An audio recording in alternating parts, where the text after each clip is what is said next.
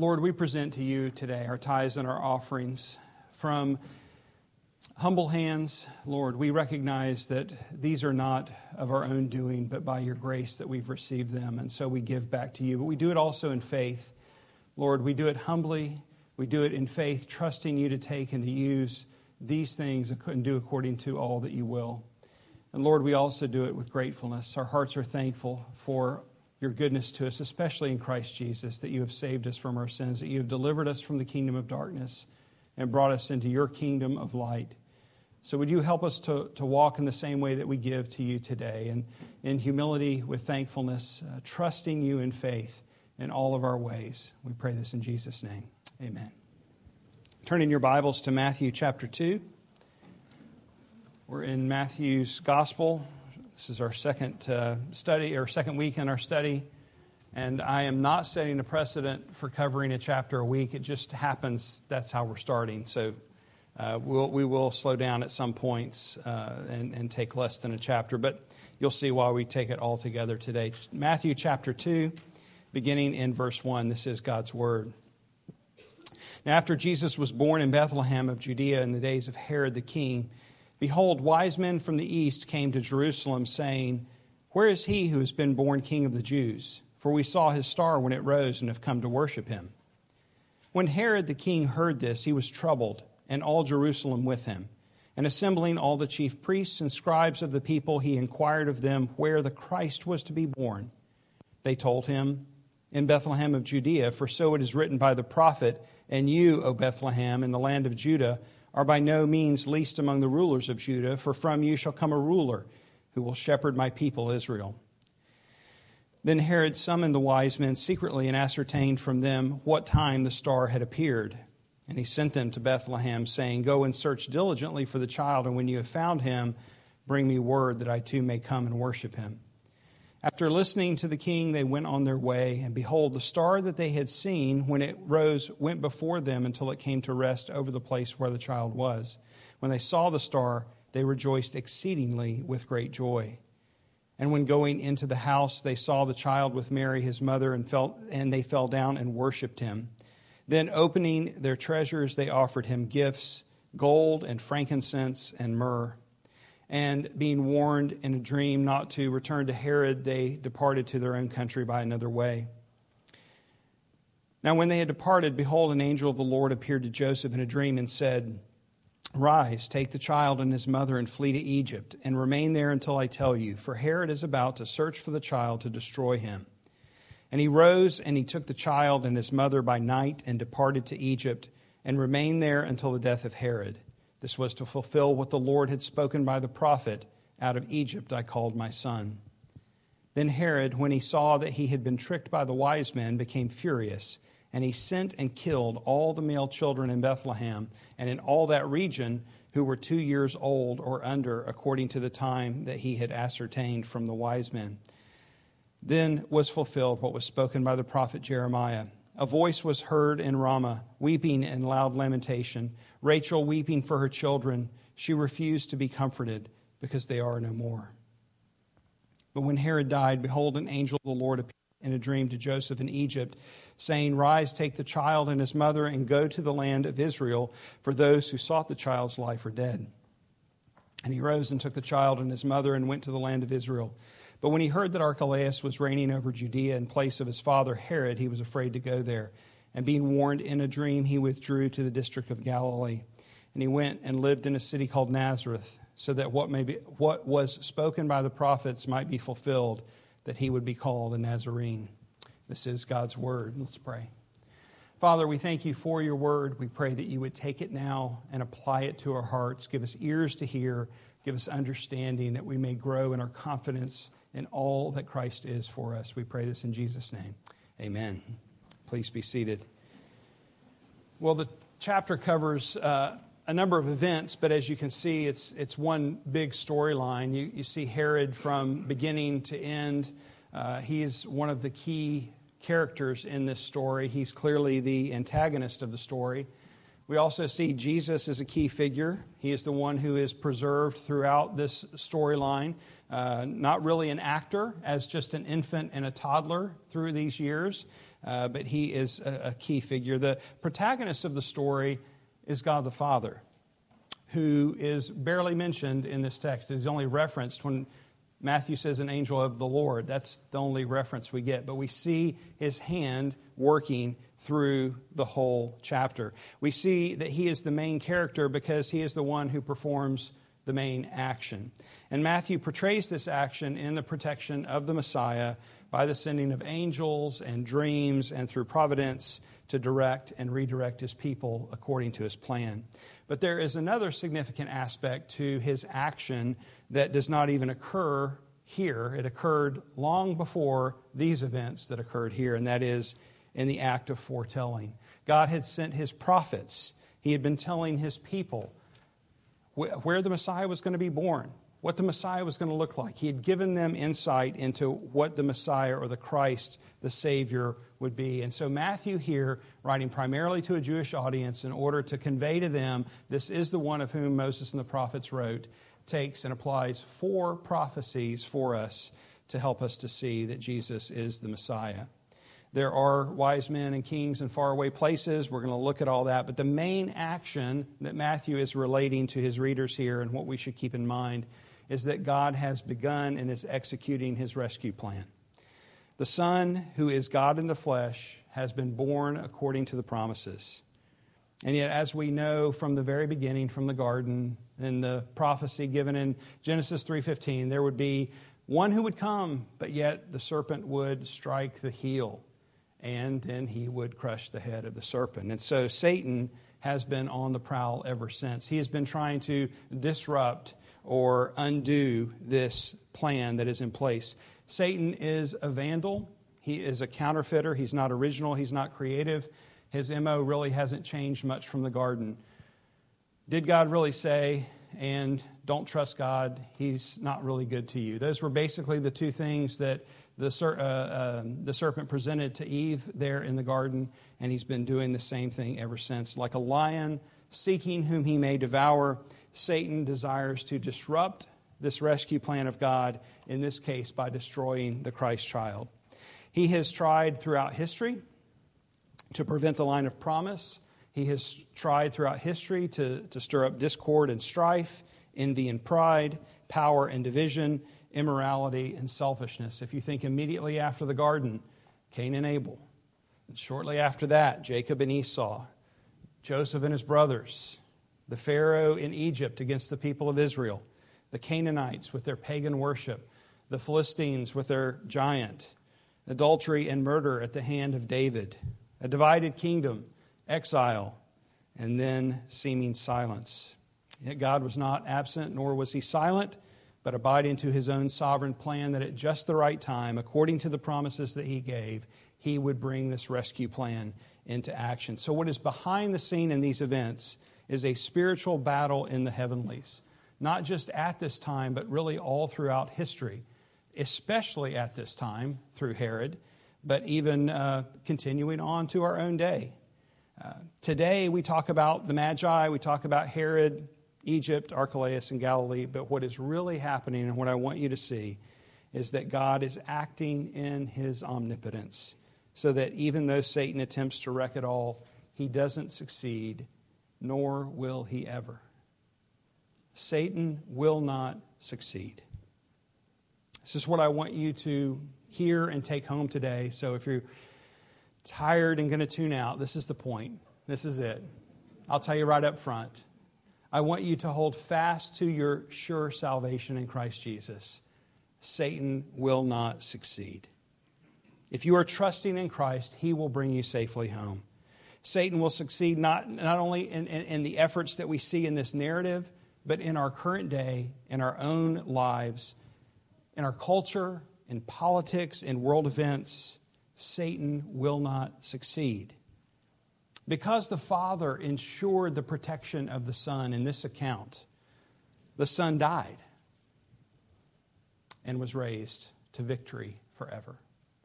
And because he sits on the throne, now interceding for us and reigning, we can be assured of our ultimate protection. The same omnipotent God who protected the Son in these times has promised to protect us so that not even a hair can fall from our head against his will. So now looking in verse 1, we see Matthew transition, having just told the birth story from chapter 1. He now transitions, talking about these men from the east who've come to Jerusalem.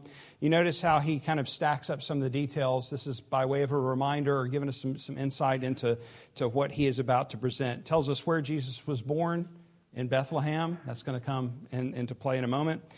Telling us who was the king, Herod. He's clearly a key figure in this whole story. And then pointing us to where the wise men first came. They didn't come straight to Bethlehem. They came to Jerusalem. God led them there by the star first before he led them to Bethlehem. And this is all providentially orchestrated for God's purpose. Now, he doesn't tell us how many wise men there were. And I know we've looked at Matthew at Christmas time before, so I'm not going to dive into a lot of the details that I have at Christmas about who the wise men were, what the star was, or any of this stuff. I'm just going to move very quickly. But if you want to know more, talk to me later. But mostly, this is from our songs, right? We Three Kings of Orient are, and other songs that we sing that we've kind of notated in our heads that there were three wise men. That and our nativity sets all have three wise men if they're any good at all. And while the songs and nativity sets are not harmful, I'm not sure that they're necessarily helpful, but there were probably much more than three in this entourage. They did bring three gifts, and that's why I think the songwriters chose to write of three kings. By the way, they weren't kings either; they were magi.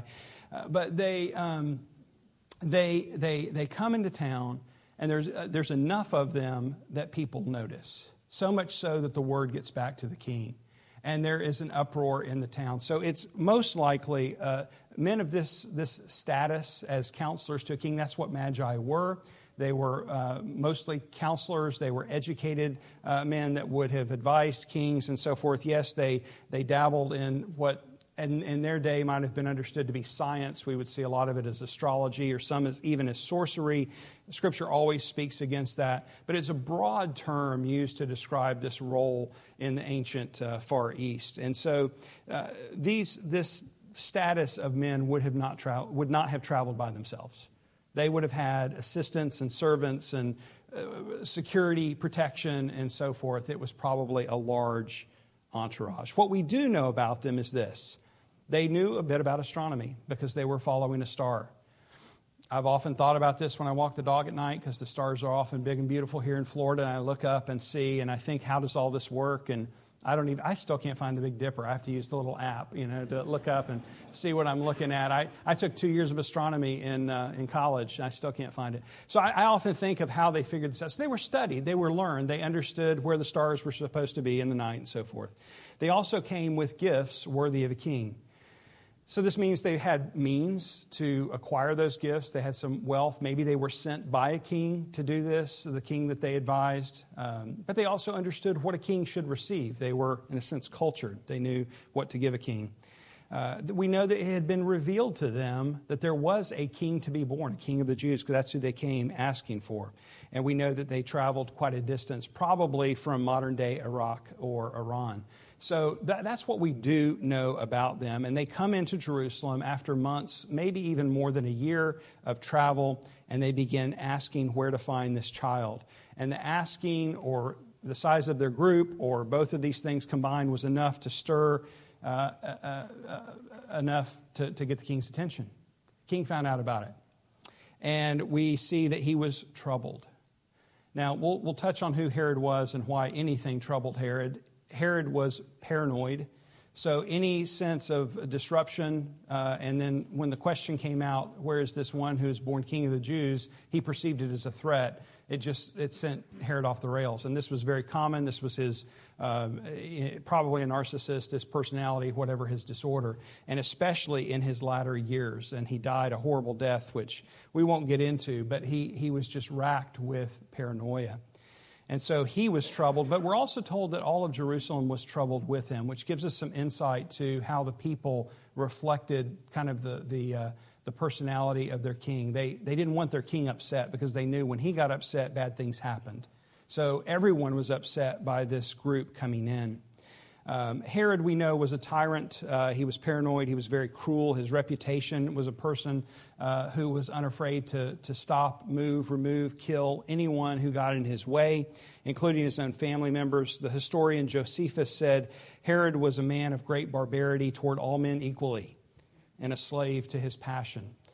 Even if he was just a slave to his passion, you know that people who are slaves to their passions are usually tyrannical. But when he showed great barbarity toward all men equally, it makes him especially brutal. Caesar Augustus is known to have said it's better to be Herod's pig than his son.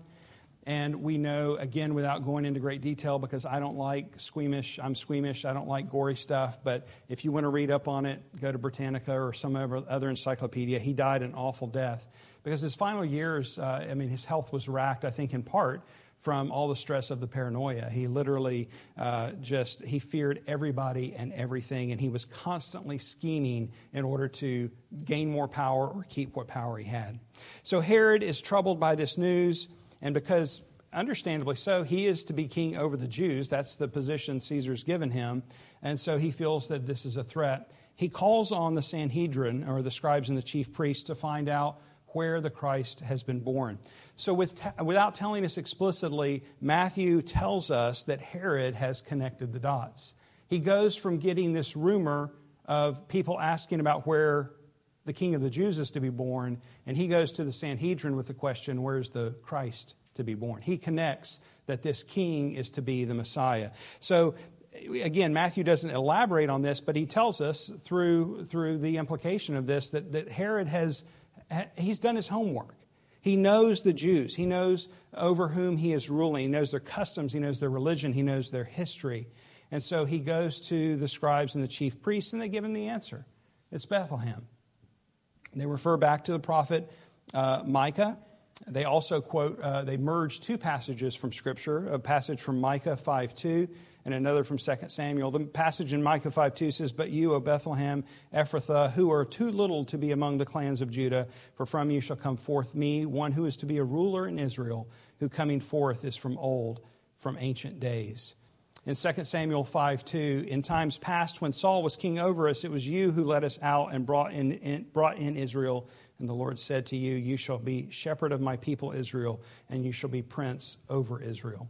So that first passage is one that we're familiar with. We often quote and read it at Christmas services and so forth. The second passage is often one that's not mentioned. It's from the 2 Samuel account of David being anointed as king. So that's who that he is speaking of here. And what this tells us is the religious leaders of the day understood something about the Messiah that we may not give them credit for. They not only knew the location, but they knew something of what he was to be like, that he was to shepherd my people Israel. So they knew where he was to be born, they knew of his Davidic line, and they knew something of his role as a shepherd king. That was what they were to be looking out for.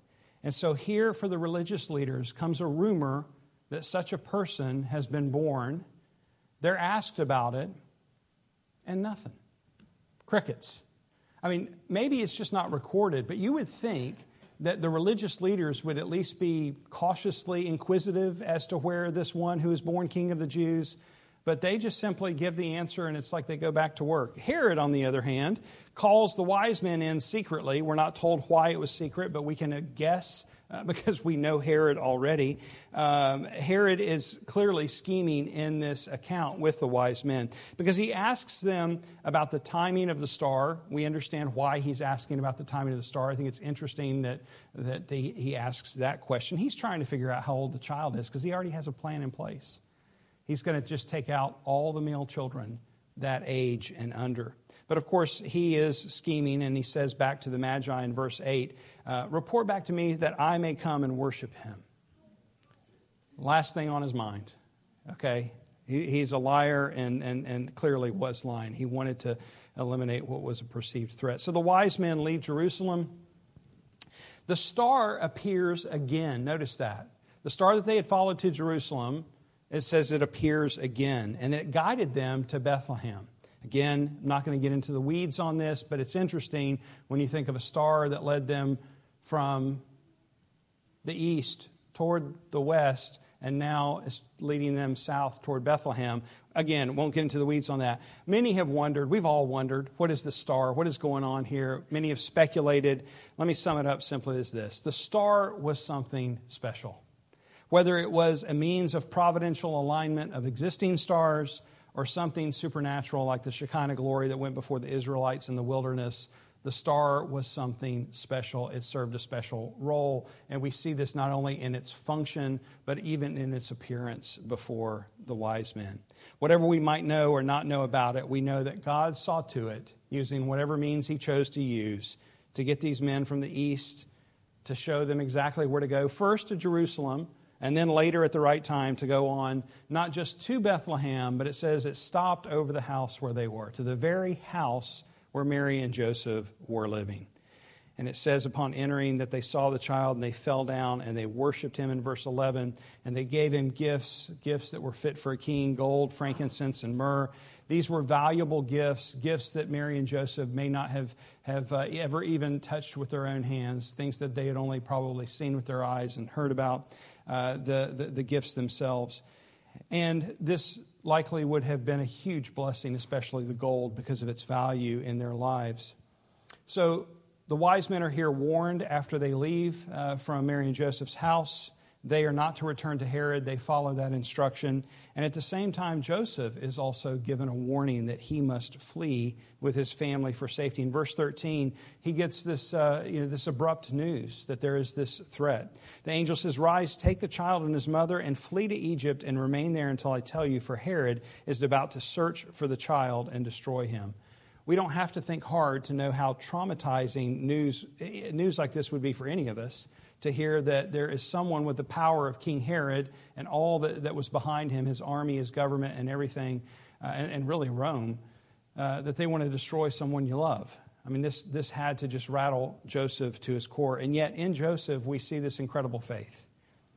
He trusted God, and it's apparent of that because he gets up and he leaves and takes them. It seems like immediately. It doesn't tell us that he waited a few days. It says he left in the night because it was a dream. We're left to believe that he left after the dream. He woke Mary up, got Jesus up, grabbed what they could, threw what they could, and they probably didn't have much anyway, and they began their journey southward to Egypt. We could note that his obedience is that of a righteous man, a characteristic that Matthew has already ascribed to Joseph in chapter 1. And we know righteousness is by faith. So we can say that Joseph trusted God. I think how hard it would have been to get a dream like this. We always wish that we had dreams, don't we? We're like, if we had dreams, then we'd know exactly what to do. Or if God would send us an email or a text message, wouldn't it be nice to know exactly what to do? Folks, we are way better off with the Word of God that we have and the Holy Spirit indwelling us than one who has dreams. I hope that you'll believe me on that. Maybe we'll unpack that more someday. Well, the trip went down south to Egypt. This would have been no small undertaking, given that it was a young baby, the means that they had, middle of the night, just the terrain itself. It's a very barren Sinai Peninsula. This would have been hard if they had had time to plan and prepare. They didn't. They didn't have that luxury. They simply had to go. Some have speculated that the gold played a role in this, that provided the means for them to go because they were down there for quite some time. They had quite a journey before them, that maybe the Lord had used that providentially to give them the means for the journey itself. Historians tell us that in Egypt at this time, there were over 1 million Jews living there. And so Joseph and Mary would have found others with whom to settle who spoke their language, shared their culture, yet still they were living as refugees. And that's always hard. Most of us have never had that experience, the difficulty of living where you don't know what tomorrow holds. You don't know where you'll be. Maybe you're staying in temporary housing. We get to sample it sometimes, if you've ever missed a flight and had to stay in a hotel at night, or maybe your house got flooded and you had to move out. Those are hard things and they disrupt our lives. But this is in a whole nother category. Joseph and Mary, yes, Joseph got a dream. He knew exactly where to go, but the angel didn't tell him what was next. Can you imagine, for how long? How long? Where do we go? Where do we stay? What do we do? How do I provide for my family? All the questions. This was a difficult life for Joseph and Mary. But yet through all of this, our sovereign Lord was working providentially, even through the tyrant's plots. to lead them to Egypt, that this prophecy of Hosea might be fulfilled, which we read in Hosea 11:1. When Israel was a child, I loved him, and out of Egypt I called my son. We have seen this in a number of our studies, Revelation. We've seen this in Jeremiah, even in Genesis, that prophecies often have an immediate fulfillment and a further off fulfillment, and that's the case with this one. The immediate fulfillment, the context in which Hosea was speaking was that of Israel being led out of Egypt at the Exodus account. But here, Matthew, under the inspiration of the Holy Spirit, explains the fuller completion of this prophecy, that it was Jesus, God's Son, who would also be called out of Egypt. While they were still there living, they were there for some time, maybe a year or longer, Herod realizes that the wise men are not going to come back. This is in verse 16. It says that he realized he had been tricked by the wise men. That was how he perceived it. However, we would describe that. The wise men were wise, shrewd, obedient to the Lord's command. We might call it something else. You can see a bit of Herod's personality. Everyone's tricking him. Everyone's against him. Everyone's trying to get him. There's the paranoia. And he becomes furious. And in his fury, he sent for all the male children in Bethlehem under the age of 2 to be killed. Now, the text actually says in Bethlehem in the region, so we really don't know how many children died.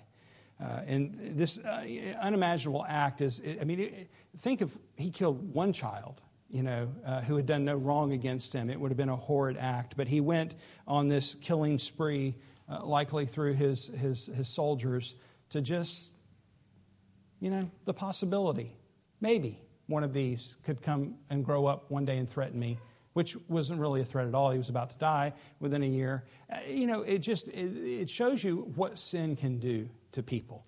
Just absolutely decimate any sense of conscience or anything. He just willingly portrays or participates in this evil. And so here again, Matthew connects us to another prophecy. This one normally isn't familiar, but since we just went through Jeremiah, maybe it's a little bit more familiar, even though it was a while ago since we were in Jeremiah 31. But the prophecy from Jeremiah 31:15, a voice was heard in Ramah, weeping and loud lamentation, Rachel weeping for her children. She refused to be comforted because they are no more. So Rachel, we know, if you were with us, that Rachel's long been dead when Jeremiah writes this. So he's using her as an image or a portrayal to represent the people of Israel and Judah. And that's because Rachel can represent both kingdoms. She gave birth to Joseph, who was the father of Ephraim and Manasseh, so representing the northern kingdom, and also Benjamin, representing the southern kingdom. And both kingdoms were, of course, carried off into exile. And so Jeremiah is using Rachel as the mother, in a sense, of the two kingdoms, weeping over those who were no more. They would be carried off. We saw at the end of Jeremiah, however, that it wasn't the end of the story, that it was through Jeconiah, the last rightful king, that the storyline would continue. And Matthew connects us with that in his genealogy. Remember Jeconiah, who's the only one that's mentioned twice. Son is Shealtiel, and then on all the way to Joseph, the husband of Mary, the mother of Christ. And so what Matthew is doing here is, again, just like with Hosea, connecting us to the prophecy of Jeremiah with a longer range fulfillment, that the event of when these sons were killed by the hand of Herod, and they are no more, that this is fulfilling Jeremiah's prophecy. Well, in verses 19 to the end, Herod dies. Joseph receives another dream while he's in Egypt. He's told he can return to Israel, that the threat of Herod is gone. And Joseph obeys in faith.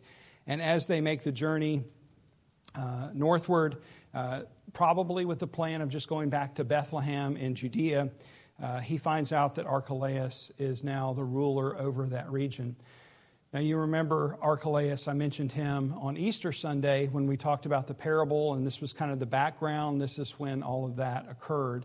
Archelaus was the son of Herod. He would have maybe rightfully been seen as the next king, but that's not the way the Romans did business, and so he kind of had to earn it. And in an effort to establish his power and really fear over the Jewish people, he had tried to quell some protests after Herod died, and he killed a number of people. And so when he went to Rome to receive the kingdom, a number of Jews went as well to protest that. And and Caesar took his time. He didn't coronate him as king. So Joseph now finds out Archelaus is also a threat. He doesn't need to be in Judea. And so he's led instead, he's warned again, another dream, verse 22, and instead goes northward to Galilee, to the city of Nazareth. And here for the fourth time, we get another prophecy fulfilled, although this one is a little bit different. In the other three, Matthew uses the singular for prophet. Here he uses the plural, and most think that he's joining together a number of prophecies. There's not one particular text we can go to and find that Jesus was promised to be born a Nazarene. And so the thought is, and I think this is fair, although I wouldn't necessarily fight anyone over this, but it's the whole idea of how Nazarenes were perceived in this point in history. They were despised people. They were looked down upon. It was not cool to be a Nazarene. You may remember the account between Nathanael and Jesus in John 1, when Philip comes and says to Nathanael, "We found him of whom Moses in the law and also the prophets wrote, Jesus of Nazareth, the son of Joseph." Nathanael said to him, "Can anything good come out of Nazareth?" Right, that's the gist of what a Nazarene is. Of course, Philip said, "Come and see." And Jesus saw Nathanael coming toward him and said, "Behold, an Israelite indeed, in whom there is no deceit." If you don't think that Jesus had a sense of humor, you can just see that unfolding right there. Just chuckling, saying, here we go. Here's a guy who speaks his mind. He knows exactly what he thinks. And so this is, fairly a fulfillment of the prophecy that Jesus would be despised and rejected, a man of sorrows, acquainted with grief, that he would come and be born as one who was a Nazarene. So the fulfillment of his birth in Bethlehem, but yet he grew up in Nazareth so that he was known as not Jesus of Bethlehem, but Jesus of Nazareth, to fulfill yet another prophecy of one who was despised and looked down upon. So the prophets spoke, and their words came to pass in the person of Jesus. This fits with Matthew's purpose, as we said last week. His purpose was to write primarily to a Jewish audience, that they might know this is the one of whom Moses and the prophets wrote. He was born in Bethlehem. He was called out of Egypt. He was protected through the harrowing ordeal of Herod's execution of the infants in Bethlehem. He came in humility as a Nazarene, a derogatory term to many Jews of that day. What might have seemed to us as humanly impossible, the orchestration of all of these events to fulfill these prophecies. How was it all going to happen? No one really could have made sense of it on the other side of Jesus' birth. Yet the God who is sovereign over all the affairs of man orchestrated all these events to bring to fulfillment the promises that he made long ago through the prophets. And that same God is at work today, orchestrating our very lives, orchestrating the events in this world to carry out his sovereign purposes, not just on the big scheme, the big picture, but in our lives personally. That means that all matters over which we lose sleep, all of the events that cause us to worry, all of the evils perpetuated in our time that, maybe rightly so, make us angry. None of these things will stop the plans of God. He has promised to build his church so that the gates of hell will not prevail against it. And as I said in the beginning, Satan will not succeed. And he has promised to hold on to all who trust on him so that no one will be able to snatch us out of his hand. And he has promised to bring us to perfect protection in the end, perfect safety, because he knows us intimately, because he made us, he cares about us. He knows that we need to hear this today. Remember the words of Jesus, who said, I do not fear those who kill the body but cannot kill the soul. Rather fear him who can destroy both soul and body in hell. Are not 2 sparrows sold for a penny? And not one of them will fall to the ground apart from your Father. But even the hairs of your head are all numbered. Fear not, therefore. You are of more value than any sparrows. Many sparrows. You could say any sparrows, all the sparrows. I think any of those would be interchangeable. You're more valuable than the birds. And not a sparrow can't fall without his will allowing it. He knows our frames. He made us. He knows we're but dust. He knows our frailty. He formed us in our mother's womb. So in your worry and in your fret and in your anxiety and in your trying to make sense of all that is going on, look to the cross, where steadfast love and faithfulness meet, where righteousness and peace kiss each other. And see in this giving of the Son as our ransom, the great rescue plan. This is all the evidence we need that we have nothing to fear.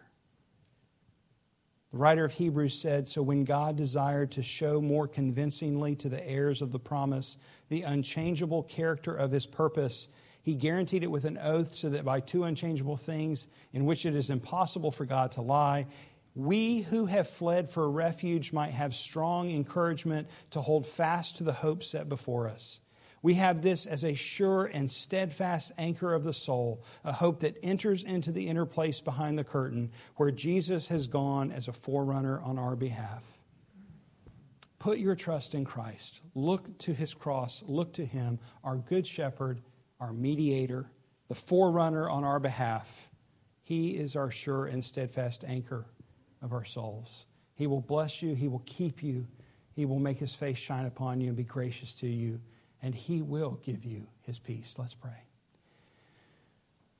Father, as we think of this story, a story that's familiar so that maybe we don't feel the weight of it at times, all of the details that you superintended and worked through to accomplish your purposes, we really, really should be comforted by this. Would you do that for us? Would you help us to see the incredible intricacy of which you work to sovereignly rule over all the affairs of man, so that we would not fear, so that we would not think that there's a chance that Satan might be successful. Lord, keep us. Hold us fast, that we might cling to the sure anchor of our souls. Cause us to believe. Cause our faith to deepen, that we may not waver. Lord, as we carry on, that we might persevere until the end. Help us to run well the race that's set before us. We pray this in Jesus' name. Amen. Let's stand and sing in response. Number 2.